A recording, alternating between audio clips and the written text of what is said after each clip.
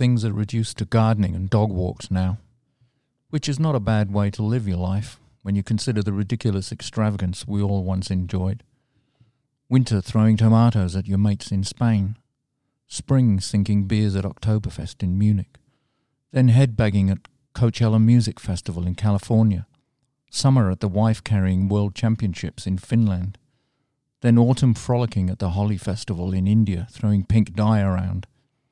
Yes, Aussies were once a happy travelling band of gypsies, popping up in festivals and bars and sporting arenas from Edinburgh to Japan and New York.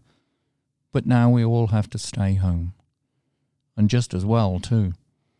If the world economy grinds to a halt because people are not travelling and spending 24 hours a day on planes and boats to enrich their horizons, then so be it.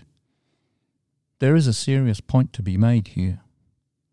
The life we were living was just not sustainable for our wallets, for our sanity, or for the planet.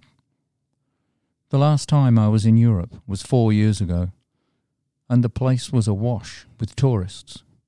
The streets of Paris and Rome were gridlocked with taxis and buses and conga lines of people wearing bum bags and cameras and following little red guide flags.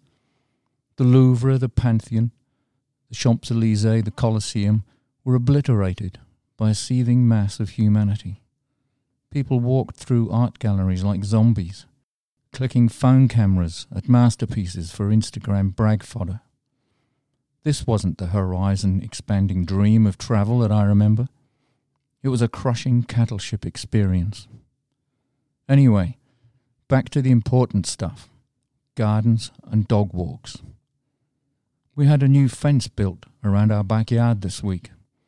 It seemed an appropriate time to keep the world out and to stop Prince Finsky running amok and blaming the government and the police and the chief medical officer for tightening the leash and taking away his animal right to party and howl at the moon. The old post and rail fence had done its job for more than 50 years. But it was leaning over so much now it looked like a drunk on a sinking ship.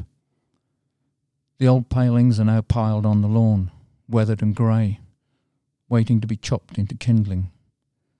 So everything has a purpose and a life, just like state emergency powers. They will come to an end too, despite the howl of party animals and the opportunism of politicians not in power. I received a phone text this week from the National Party asking me to sign up to show Shep doesn't agree with dictator Dan's grab for power. It had the reek of desperation about it. I didn't reply. I'm with the garden and Prince Finsky, who sometimes sits and stares over the fence into the bush, his nose twitching to catch the scent of spring and the promise of a new chase. We all have to wait this thing out and be patient. Life will return, but not, I hope, in exactly the same way as before.